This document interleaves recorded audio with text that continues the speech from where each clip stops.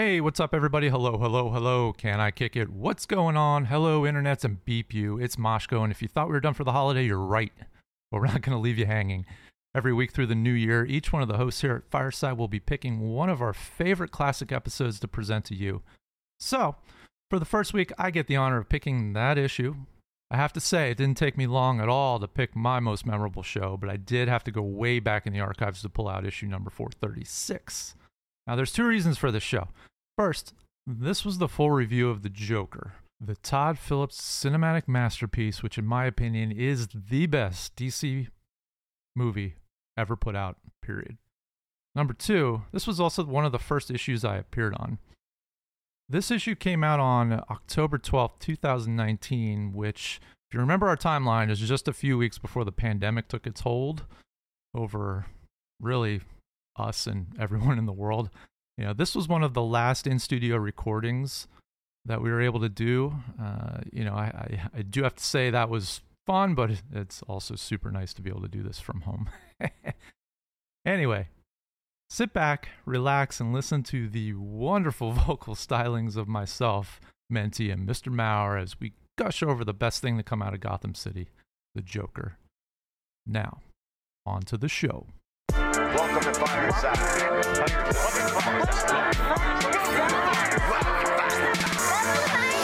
First off, welcome to Fireside. We'll be talking comic books the entire time. Ain't going nowhere, so dry your eyes. Already lasted longer than Firefly. Stay tuned, Minty's got the creepiest news. From books to TV, the movie reviews. Plus the next toy, baby, here we get choose. Even the superhero fight club we usually lose. So pop in those earbuds, turn up those speakers. Feel Mauer's power, Earth 2 with features. And either listen by weekly or you can binge us. We got it all, baby. Are there ninjas? So relax and lie back as we start another issue of Fireside Chats. Comic facts and wise cracks. Welcome to the show. This is Fireside Chats. Beep you, Menti. Hello, hello, hello. Welcome to another issue of Fireside Chats. I'm your host, Menti, and with me as always are my wonderful sidekicks. First, Mr. Mighty Moshko. Hello, everybody. Wow, we got to get you something better, man. Hello, Twitter world. We got to get I you. don't want to say that one. We still, no, they're gonna hate you. We still gotta get you a better intro than that. Who's playing with some toys?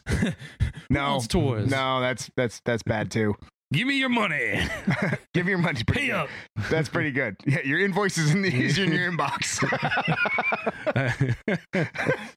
That's just to us. And then there's Mauer. Beep you. Nope. Come on, Nope. man. Nope. You've actually officially cursed at me the other day. No. No. That was awesome. All right. Are you ready? You're like a stoner. That was awesome. Are you ready? People at home, please take off your earphones if you got them turned in. Oh, boy. Because this is about to be loud. Beep you, mother beeper. There. And the neighborhood is awake. Yep. All of a sudden, there's going to be cops at the door. I think I hurt myself. All right. Welcome to the Saturday show. If you're new around here, that's where we're not going to talk about the news. Don't worry about it. No one needs to say it. We're not going to talk about the news. You know why we're not going to talk about the news? Because we've all held this off for long enough for everyone got a chance to see this movie, and we finally get an opportunity to talk about Joker.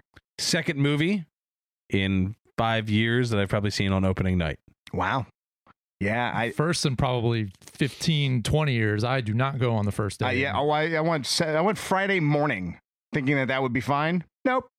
Still had a terrible experience. Really? Movie was great. Still had a terrible experience. 10:30 in the morning. Still somebody getting on my nerves. I hate going to the movies at opening night. It's because you go to the wrong theaters. You got to go to Movie Tavern. Best experience. Maybe. Nobody near you. That's such a trip, though. That's such a trip. Anyway, so yeah, let's. Disclaimer. Just like the movie. This may trigger you. Okay. Just like the movie. I'm excited to now. I'm intrigued. This is going to get a little violent. Really. Just like the movie. I'm a little concerned. What was the movie? Well, we'll get into it. Just All like right. the movie. There's spoilers. Spoiler, just like the movie. There's spoilers. Are you all kidding over me? the place. All right, Moshko, you're gonna help me with this one. And a 1 and a 2. Earth 2. Just like the movie, there are spoilers. My God. I don't know. If you score the most points, you win the game. Same thing. You just lost the game. What the hell is happening? Sports ball. Oh, Gotcha. I'm confused. Anyway, let's. Spoiler alert. We are going to spoil this movie. Make sure, for the love of God, you've seen it before we start going. Because if you haven't seen it, what the hell is your problem? I'm not holding anything back. Like, seriously. You know what's funny? And this is a topic for another time, but I have a lot of friends who I said, hey, did you see Joker yet? And they went, I don't feel like giving DC any more money. And I'm like, guys, you're a moron. Stop it. But you just gave Marvel. Yeah. Same people saw Endgame 45 times. Yeah, like, come on. This whole Marvel DC thing is the dumbest. I can't. Especially when this movie, phenomenal. All right, yeah, let's do our standard round robin. Phenomenal. Phenomenal. Right. Maury, phenomenal. You go first. The phenomenal. He is Joker. Phenomenal. Can I say that this movie was phenomenal? I think you did. All right. I loved it. All right, Moshko. I left the theater with a giant smile on my face because I loved it. All right, Moshko. It was that good. It's up there, masterpiece. Like from top to bottom, every facet of this movie is unbelievable. Yeah, we're about to go film school on you guys. I agree. I mean, I don't have any real criticisms of this movie. What I found interesting about it is, and maybe it's just because I've been watching so many like quote unquote comic book movies, that when I left the theater for this one, the movie stayed with me. Like, I still think about this movie, where most movies I've seen recently, like after I see it, we talk about it on the show. That's the end of it until it comes out and I can watch it at home. And then even then, I don't think about it. This one, it's still with me. Because every aspect of this movie was damn near perfect. You know, the score, the soundtrack, which are two different things. Very true. The cinematography, the art direction, the acting, the editing. Highly calculated. Everything was there for a reason. And it's the placement of everything in this was fantastic. I'm not going to lie. I was skeptical going in. I was skeptical of whether or not, because of what I put. No. I was skeptical that he was going to be Joker by the end. So watching the movie, you wanted to see that, or you didn't want to see that? No, I did want to see it. I know it's supposed to be a very true, down to earth rendition. Like, how can someone in today's world become the Joker, right? And so removing all of the fantastical elements that comics add, like the acid and the chemicals and all, like even the mob, all of that stuff, removing the comic element to it, just a person getting pushed to a point where they become the Joker, right? And I'm thinking, all right, how do you pull that off? Because the Joker is so just removed from everything that's why he finds what he finds funny, right? I was skeptical on whether or not by the end of that movie I was going to see Joker, or I was going to see this version of Joker, right? Not like Joker, a version of Joker. But man, that by the final moments of this movie, I'm like, that was Joker. Like, when he grabs the camera and starts just saying, when talking to the world, I'm like, that's the Joker. That is 100% the Joker. Different face paint, but absolutely the Joker. Would you agree? Yeah, and we're going to be jumping in and out of details and reasons behind things as we talk about the story. Let's talk about the face paint, because people had a problem with that. That was there for two reasons. One, it's reminiscent of John Wayne Gacy, serial killer, and they wanted to. People are inertly afraid of that type of face paint without even really knowing why. And two, clowns don't like using face paint with points on it because it scares kids. So his choice in face paint goes against almost all clowns because of that reason. And that was just one of the little details they threw in there. Well, I think I agree with everything you're saying. I just think they probably wanted something drastically different to separate Joaquin's Joker from Joker we've known anywhere else. Like, this is supposed to be a different take, although he does very much become the Joker at the end. It's supposed to be different. So that's why I could easily see, like, let's not give him the normal Joker look. Let's give him something unique and something different to kind of match the fact that this is supposed to be a unique take on the Joker. And this is supposed to be how somebody could do the things that he does. And woof, did they pull it off? So let's start with the elephant in the room.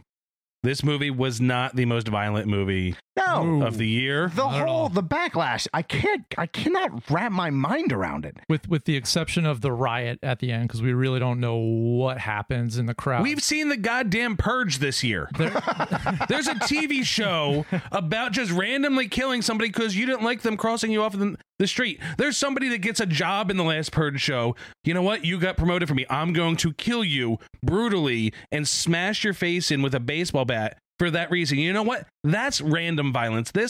Nothing was random about anything in this movie. Interesting enough, because Joker is such a random violence kind of character, and you're right. There is no random violence. Like, everything was methodical. Everything had a reason behind it. Maybe not the first three, but there was a reason to why it happened. Self-defense. Right. Well, there's a reason to what had happened. So there's no like Joker just walking down the street just shooting people. Like, that's like the normal Joker, like, and a boom, boom, like that. None of that was there. There were, I believe, 7 kills. I can't even think it. I can say, there's the 3, again, spoilers, 3 on the subway. Right. There was the guy who gave him the gun in the first place. His mom. Oh, I forgot about his mom. And then Murray. Right. So who's the 7th? Oh, the doctor at the end? Yep. Doctor. Who we don't even really know if he killed. We just know there was bloody footsteps. That's it. That's all we really know. So we'll chalk that up as one of them. But that's it. Now, when you saw John Wick, talked about this a couple days ago, John Wick, there were like 300 plus deaths, a whole lot of gunplay. And that is a violent movie. I think, was it you and I, Maurer, that we had this conversation where we were talking about horror movies. Was it you? Maybe. Okay. So we were talking about horror movies, and we were saying that like people talk about the violence in horror movies all the time. And I'm like, the violence in horror movies, although horrific, you're rooting for the character not to die. In action movies like The Expendables or a John Wick, you're rooting for most people to die. Yeah. Like you're going, yeah, kill them all. This, like, horror Let me movies, see how cool of a way you can dismember that guy. Yeah, horror movies, although yes, they're graphic to a point of no return in some of these movies, but you are still rooting that the person doesn't die. You want them to survive for the most part. Here's people's problem with this. They aligned with the guy doing the violence in this on a core level, and they felt dirty about it. So rather than take stock of their own emotions and why that did it, they just wanted to blame something. Like, oh no, I was rooting for this guy, and that's definitely bad. I'm not a bad person. This movie is just bad. Well, I love that you brought that up too, because that was such a weird feeling in the theater. So you and I, Maurer, I've definitely talked to you about this. There's a show called You, which is a Netflix show, based on a book series of a stalker, right? Mm-hmm. But the stalker is very charming. So he's an awful person, but you still find yourself rooting for him and then reminding yourself, wait, no, he's terrible. Stop doing that. But you still want him to succeed, even though he's horrible. But it's just, for some reason, you still oddly root for him, even though deep down that that's the worst thing you could do. And I found myself in Joker, even like with the Murray scene, like it felt vindicated. And I'm like, what? I shouldn't be feeling this way, but I am. And I think that's the thing that people were scared of. And that's the thing. When you break down every single one of the kills in this, it has to do with some type of, number one, not condoning killing anybody. I'm sure that's the view of everybody on the show. But, think about this. This is art. This is not real. This is something that someone made. Wait, this wasn't a documentary? Right. We can get into that a little bit later. But when you think about each and every one, so the gentleman, and I use that term loosely, on the subway, they were tormenting the woman. Then they went after him. Hold on, pause. Tormenting the woman, and he felt bad about it, wanted to do something to help her, but because of the unnamed reason of his laughter, couldn't do anything. It's his head trauma. Mm-hmm. Head trauma, and I'm going to assume it had something to do with his mother and her boyfriend. But because of him having that laughter and in pain, almost to tears at that moment, he couldn't do anything. She judges him as she walks by him, and then they turn on him. Right. So that's a big part that people keep missing is you saw him wanting to do something, but couldn't because of his issue. And even the woman that he wanted to help gave him a disgusted look. Right. The thing that I find so interesting is that the parallels of the criticisms and such around this movie to the movie itself. So a lot of you, I'm sure everybody has seen the reviews that are say like it holds a mirror to society, and that it's a stretch to say that to a degree, because Joker himself doesn't give a shit, and he flat out says like my decisions and what I'm doing are not political, and yet everybody thinks that they are, which the movie itself isn't really intended to be political. Right. But yet it has become political. which is like what's the saying? Art mirrors life, life mirrors art. Yep. Something like I forget the actual saying. But. So going through, the guys go to attack him. Right. They get in a scuffle, and what happens? He is. I wouldn't call it a scuffle. I would call it a he was getting beat down. Yeah, he was getting beaten. He was jumped. He got jumped. He was getting mobbed by 3 men.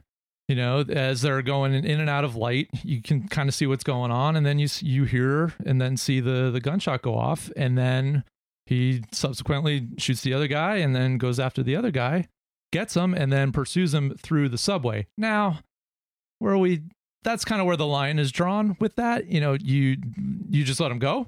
Do you go after them? Are you good after you just killed the one guy, or after you shot the one guy? Or was he conscious enough to know that if that guy gets away, his life is over?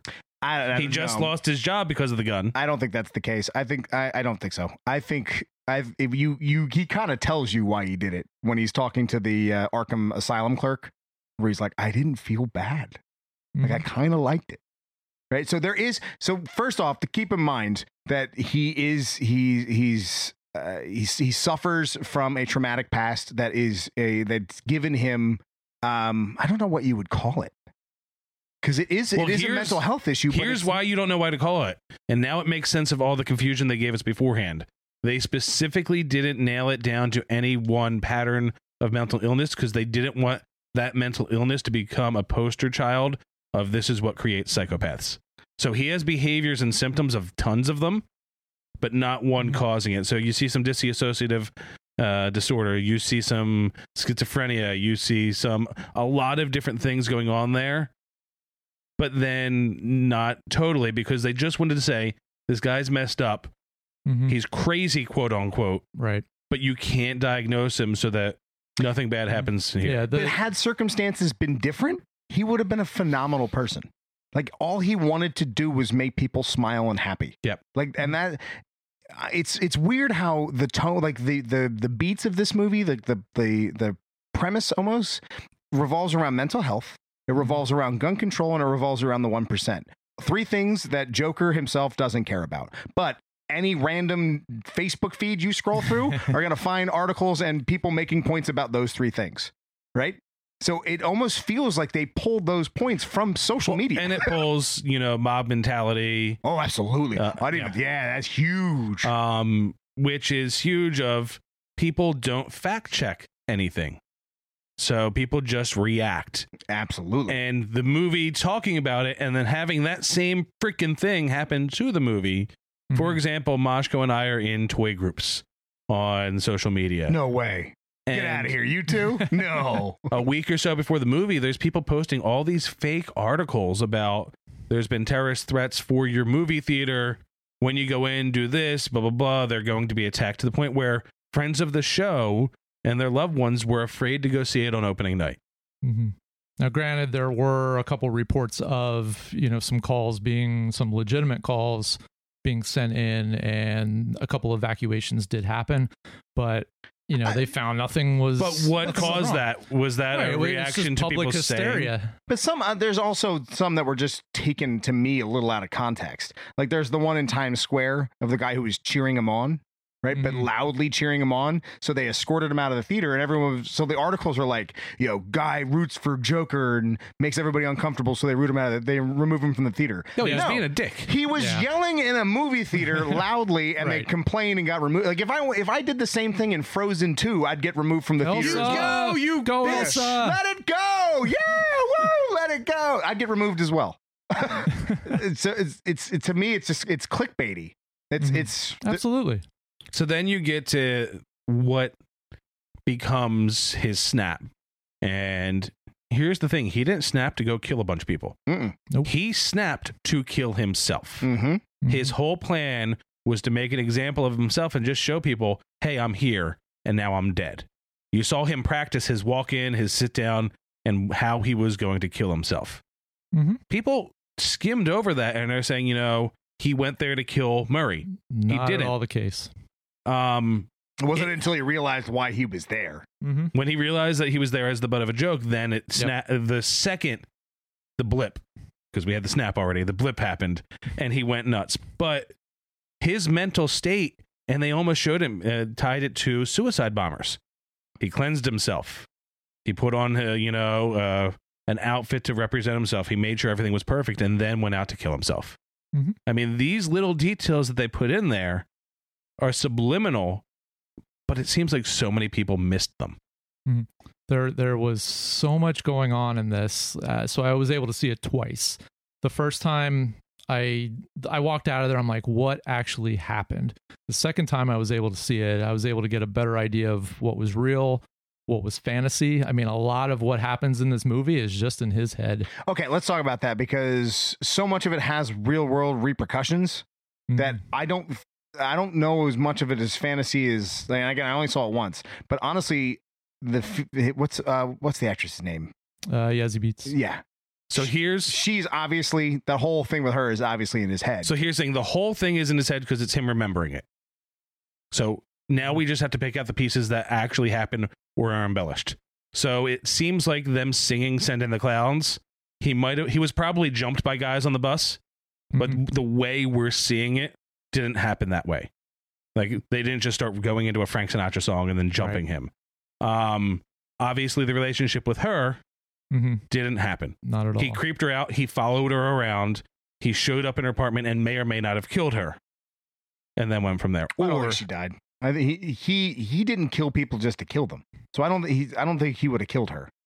I said may or may not have killed her. Yeah, I would. He definitely did. I've got a couple theories on this, but the one thing, and you made a post about light. Watch the light. At least coming from me, I really think, anything that was in a blue hue was real. That absolutely happened. Anything that was in an orange or yellow tint was in his head.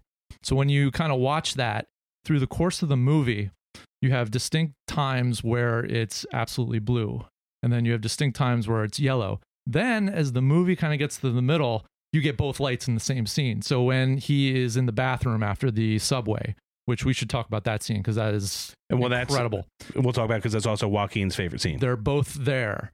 As you get to the end of the movie, everything is just brightly lit. Everything is just very, very vivid. So it's almost as if like you can kind of pick that out. And I'm sure we're going to learn a little bit more through interviews and stuff like that on what it is. But there's also the absolute chance that none of this happened. Because when you watch it, you see him first in the White Room when he bangs his head off of there, and then at the end.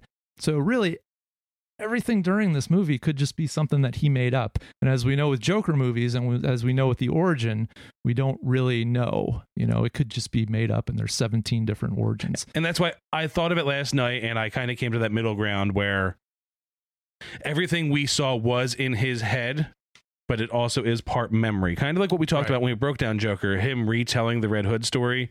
It's starting to change a little bit. So the movie did not take place when the movie was taking place, if that makes sense. It was a memory of how he got to where he was at. And I think the question, do you even remember why you were in there, was him reacting to something that was happening outside of the story we were being told. Right. The transitional scene of him dancing in the bathroom.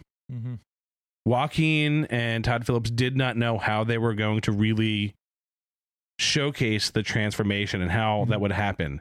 And the dancing became something that Joaquin felt tied to. The original scene was him going in there to just clean up, get rid of the blood, take the makeup off, stash the gun somewhere, and then leave. And they got into that scene and they're like, this isn't going to work. And they did it on the fly. The score, which we can get into even more, I forget her name. She wrote the entire score for Chernobyl. If you watch that on HBO, you need to watch that. It's fantastic. She wrote the majority of the score before the movie was shot. Yes, and it was the first time Joaquin had ever had score. So the dance sequence coming down the steps, they literally had just gotten the score moments before and played it for him, and that was his reaction to it.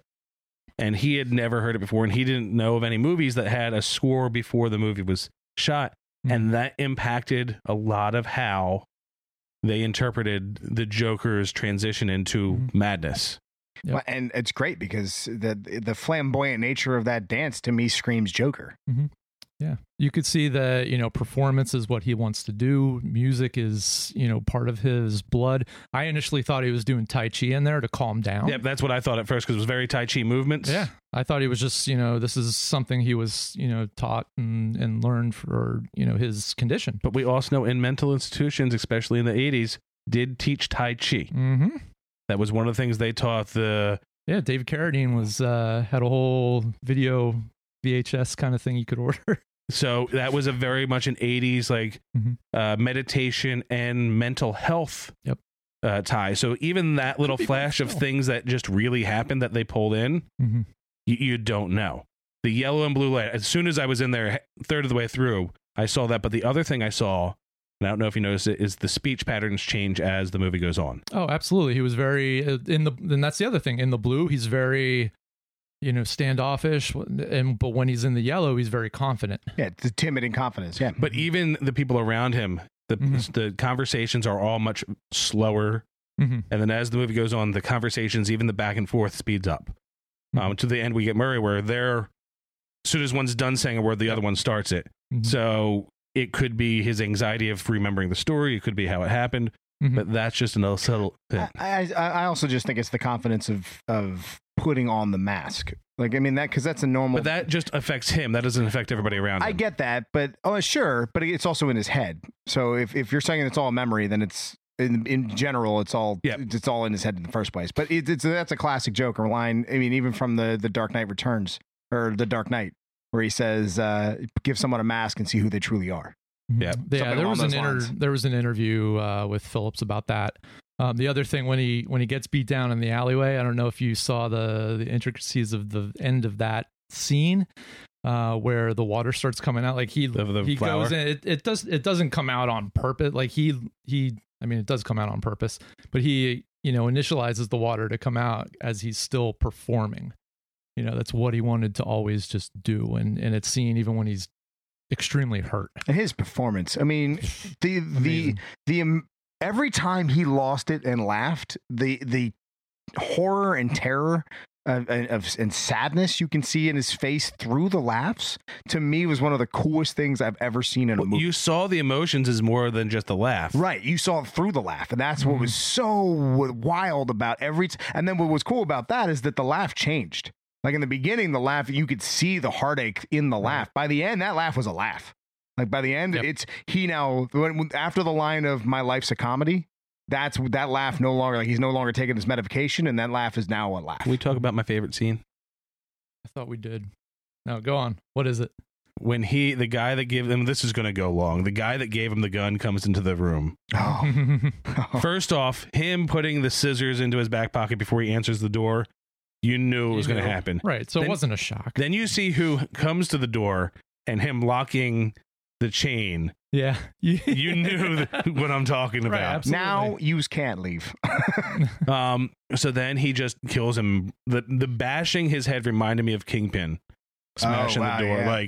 I immediately was like, this is 100% rage. Yep. And him expressing part of why his life went to shit was the guy in front of him. If he hadn't given him that gun to try and get him fired, because that was the whole reason why he gave him the gun, is he knew he would screw it up. And he was one of the guys creeped out by him. Yeah. He did that on purpose, and him taking all that out and then just seeing the little guy being like, "Can I leave?"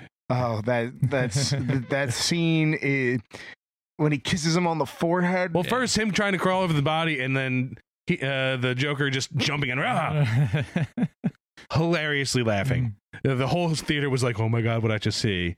Right, and then I'm laughing. I laughed too. Could you just imagine being him and not being able to reach the doorknob, and the door then being locked, and then him having to turn around to the guy he's scared is going to kill him in the first place? It's like, "Hey, can you do me a favor? Can you open this door for me real fast?" Dude, that must have been the most terrifying. Could you imagine just watching someone get murdered in front of you and then asking the guy for a favor? But that just goes to show that even as crazy as he is, the Joker still has some sort of compass, if you will. And I kind of like that you brought that about how he does have a compass, because we got a couple more minutes to go, and I want to talk about the prospect of a sequel, because I know there was never an intent for a sequel. They had no interest in it, and then all of a sudden because Todd Phillips and Joaquin Phoenix on set were spitballing ideas for a sequel, like, oh, what would happen if? And this movie's making as much money it is, the publicity around it. There's a good chance that there's going to be another movie because both Joaquin Phoenix and Todd Phillips said that if the other's involved, that they would do it. I still think that we haven't really truly got the Joker. Like by the end, yeah, you got the Joker, but we didn't get the senseless killing Joker. What would you expect a second movie? What would a sequel be like to the two of you? What would you think you would get from a movie like that? Honestly, I think we'd get like the day in the life of the Joker from the Joker book by Azzarello. Really? Can you give a 2-second? Basically just that. It's the day in the life, how he reacts to everything around him and how people treat him and the planning that he does and him living as the Joker, as a crime boss that doesn't care. Well, it's a famous Batman line where he says the Joker's plans only make sense to himself, right? I think that's true. You start seeing it in this one, like when he said the knock knock, who's there? That joke where he's like, guy got hit by a car and he died or something. I forget what the actual joke was, and then he starts laughing and everyone goes, "That's not funny." And he goes, "Yeah, it is."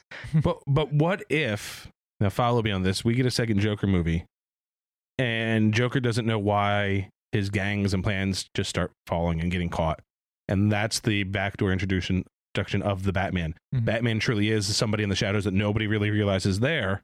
And we get a Jaws moment of the end of Batman and Joker. And that then leads into a Batman movie in this universe. Right. And keep in mind, we're maybe 20 years away from Batman. Well, yeah, I don't. In this it's hard to say that because it being in his head makes this a little bit more plausible. But if he truly is the reason that we got a Batman in the first place, I mean, Thomas Wayne being killed in the alley by one of the Joker fanatical people means that by the time Batman is of age to be Batman, he's way too old.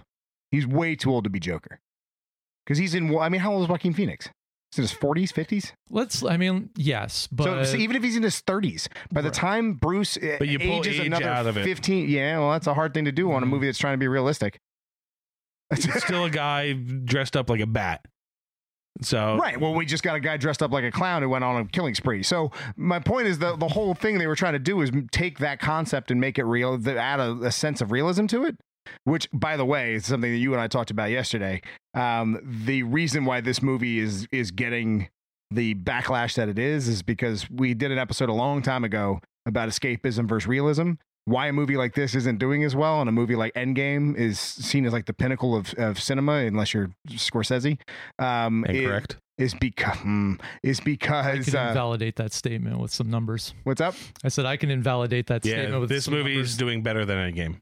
Well, yeah, but you wouldn't get that from the vast majority. Even numbers aside, nobody's going to agree with that just because of feeling. But my point is, people expect escapism in their movies nowadays. That's why John Wick does well, and a movie like this gets panned for its violence is because of the realism to it. But so I looked at it as an escapism type of movie. You did, but I don't think the vast majority of moviegoers did. The vast majority of moviegoers saw this as a mirror and got scared. That's because the Shuckies of the world have no longer wanted entertainment to challenge them. Sure.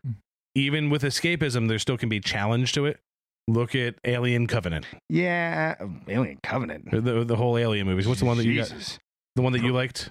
Prometheus? No, I hate Prometheus with a fiery passion.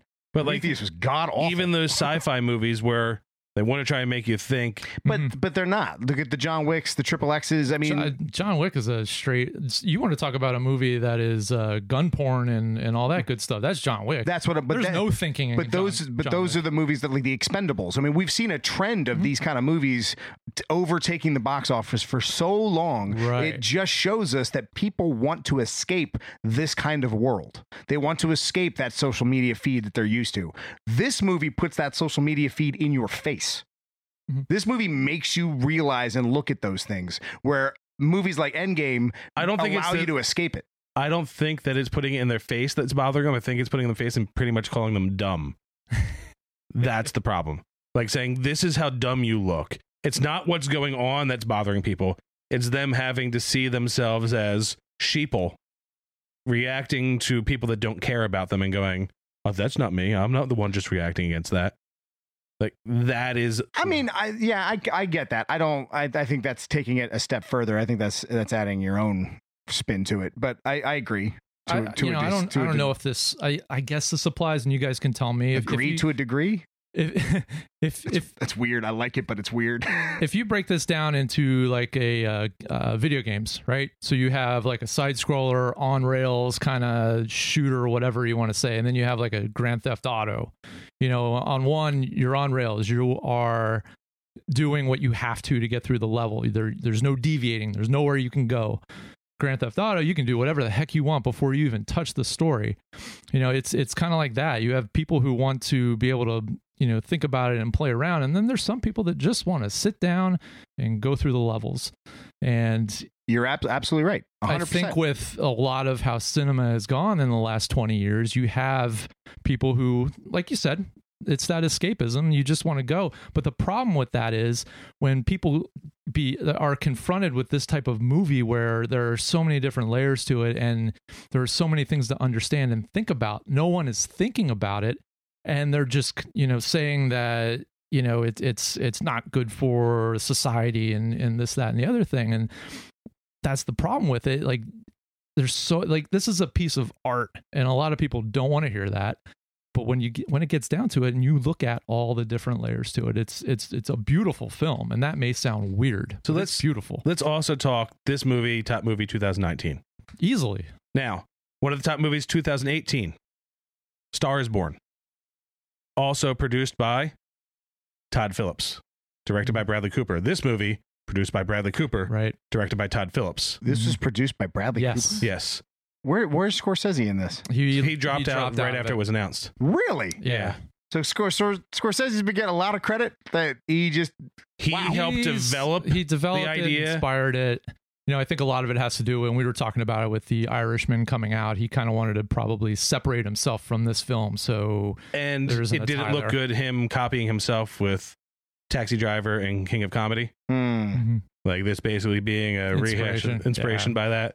So you're copying yourself doesn't look as good. But yeah, produced by Bradley Cooper, directed by Todd Phillips. Last year's big... Good on you, Rocket. Well done. But last year, directed and starred in Bradley Cooper, produced by Todd Phillips. The guy that made, you know, Due Date and The Hangover trilogy has put two of the movies that have taken a mirror to society the most in the past 2 years. Well, yeah, he did that whole statement about how he's given up on comedy because he just can't. He can't make a comedy without pissing somebody off. So now he's making dramas that are pissing people off, but they can't say as much about it because it's reality. Mm-hmm. And these are the types of movies we need. We need more of this. We need something to break up the bubblegum. Oh, I think you need a nice balance of the two. There's room in the world for the end games. There's room in the world for those kind of films. They need to be there as well. But if all you're eating is that, you're gonna... That's fine. This came out at a perfect time where everyone is hungover from... Over like comic saturation. That was a good pun. I'm not gonna hurt you for that. That was a good one. I had to point it out. That was a good one. All of the Marvel movies, in my opinion, number one, good films, good movies. I won't say film. Good movies. They're films. They're very watchable. They're entertaining. They're very colorful and bright and a lot of CGI, and they look pretty and they have big budgets. But they're like Chinese food and you're hungry for more in 30 minutes. No, I'm hungry for something better. This was good. This was a good lunch. I want something really good for dinner. Yeah, But see, at the same time, when Iron Man first came out, it was the reverse. It was the reverse. I mean, we had oversaturation of indie arts films, and then all of a sudden Iron Man shows up on the scene, and an indie comic book movie. I don't think we've ever had oversaturation of indie arts films. I would disagree at that time. At that point, we weren't getting comic book films like we are now. We see comic book films as a normal thing nowadays. We were still getting we've had them for 10 years. But they weren't anything like they are now. I mean, they're not franchise based. Everything nowadays is a franchise. That back then they weren't. But back then that broke the mold. That was a different kind of thing because it was out of the norm. We still weren't getting an oversaturation of The Piano and Memento and The Machinist and all those. This is in that vein. This is The Raging Bull, The Taxi Driver, which have never been able to sustain more than a few movies every here and there. Even hard like to the say. sci-fi base, like The Matrix, that was something you needed to think about when you first saw that. When you got into the second and third, whatever. But the first one, You need to think why you saw the second and third. very true. But it was something. It was new. Even when you break it down to Avatar, that was something. And you guys could say whatever you want about Avatar. I still think it's more of a phenomenal movie than Endgame from a couple different areas, and I'll get the backlash on that. Really into Pocahontas. But it was something never seen. So, there are ways to do these movies in a different way. We've had 10 years of the same type of movie. But that's why it bothers me when people say the other ones aren't movies, the others are movies, these are films. No, it's a genre, it's a medium. They're all the same. They're all the same. They're just for different audiences. It's like saying something's not a comic book because it's not a Marvel or a DC book. Right. That's not true. It's a comic book. So when the Scorseses of the world say it's not cinema, And the Moshkos. it's bullshit. It really is, because at the end of the day, you're changing the value of the word. Mm-hmm. The word is exactly what it is. It is a movie. It is a film. It is cinema. It is all the same thing. When you change it based on your prerequisite of what constitutes cinema, you're putting your subjective bias to it. Mm-hmm. It's an audience film. It's a film made for a certain audience, and that's fine. Everyone can I'm not a Harry Potter fan, but there's an audience for it. Obviously, they made a lot of those movies. So what I'm trying to say is that to me, the whole argument over, well, this is what true cinema is. That's not true either, because again, it's a medium. It's like saying it's art. And art is subjective to everybody. So Breaking Bad is television and movies. No. And Big Bang Theory's not. Is it not television? Television. I would say that is slightly different. I mean, sure, there's differences. Right. There's absolutely differences, But that word they're doesn't on have TV. the same weight that calling something a film does. Sure, but that's because we've added it. Right, and we are the ones that make the definitions of words. The words have been defined already. We are changing the We've definition. said over and over that the definition is based on who is saying it. We've changed the meanings of lots of words. The OK symbol you can't give anymore in public because that being changed. Sure, that's a bit different. Words' meanings change, and the word film became something back in the 70s that was different than just something of moving pictures on visual storytelling. It became something different. It became something that had a weight to it, and a group of people deciding that this is something that's better than the average. All right, so then from now on, Road to Perdition is a comic book. Moon Knight is not.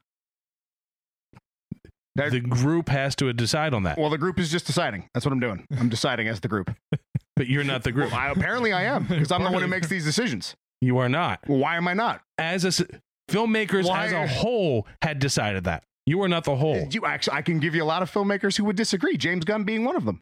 Is he not a filmmaker? I wouldn't call him a filmmaker. I'd call him a director. He would. Well, Robert Downey Jr. said, I guess I'm not into cinema. He used to be. Apparently he's not. So my point is again, it's subjective. It's subjective at the end of the day. It's one person's opinion can't alleviate everyone else's. You are just, you do not like the art community as a whole, though. You don't like when they say that art has value over other art. Because they're you can't say they're wrong. Because it's subjective. You can't say they're wrong. It's just in your own argument. You can't say they're wrong because you're subjective on them. They can't say they're wrong. The other people are wrong. But that's their belief. Sure, but I can as it's their belief on my podcast, I can absolutely air them out for it. And on my podcast, I agree with them. So there. I'm just gonna sit here. Can we talk about the music choices that people are morons about? So people just now are bashing this. It came over the news this morning. Yep, I have it right here. Gary Glitter's Rock and Roll Part 2. Hey. Na-na-na-na. So he's not making money off this. I don't know if people realize that. When you are imprisoned, you can no longer make money from your previous works. The band that wrote it, the Glitter Band, has donated any profits of this song to victims. Here's even bigger. The amount of time they use it on there doesn't count for it getting royalty rights because they only use the very beginning of it. Mm-hmm.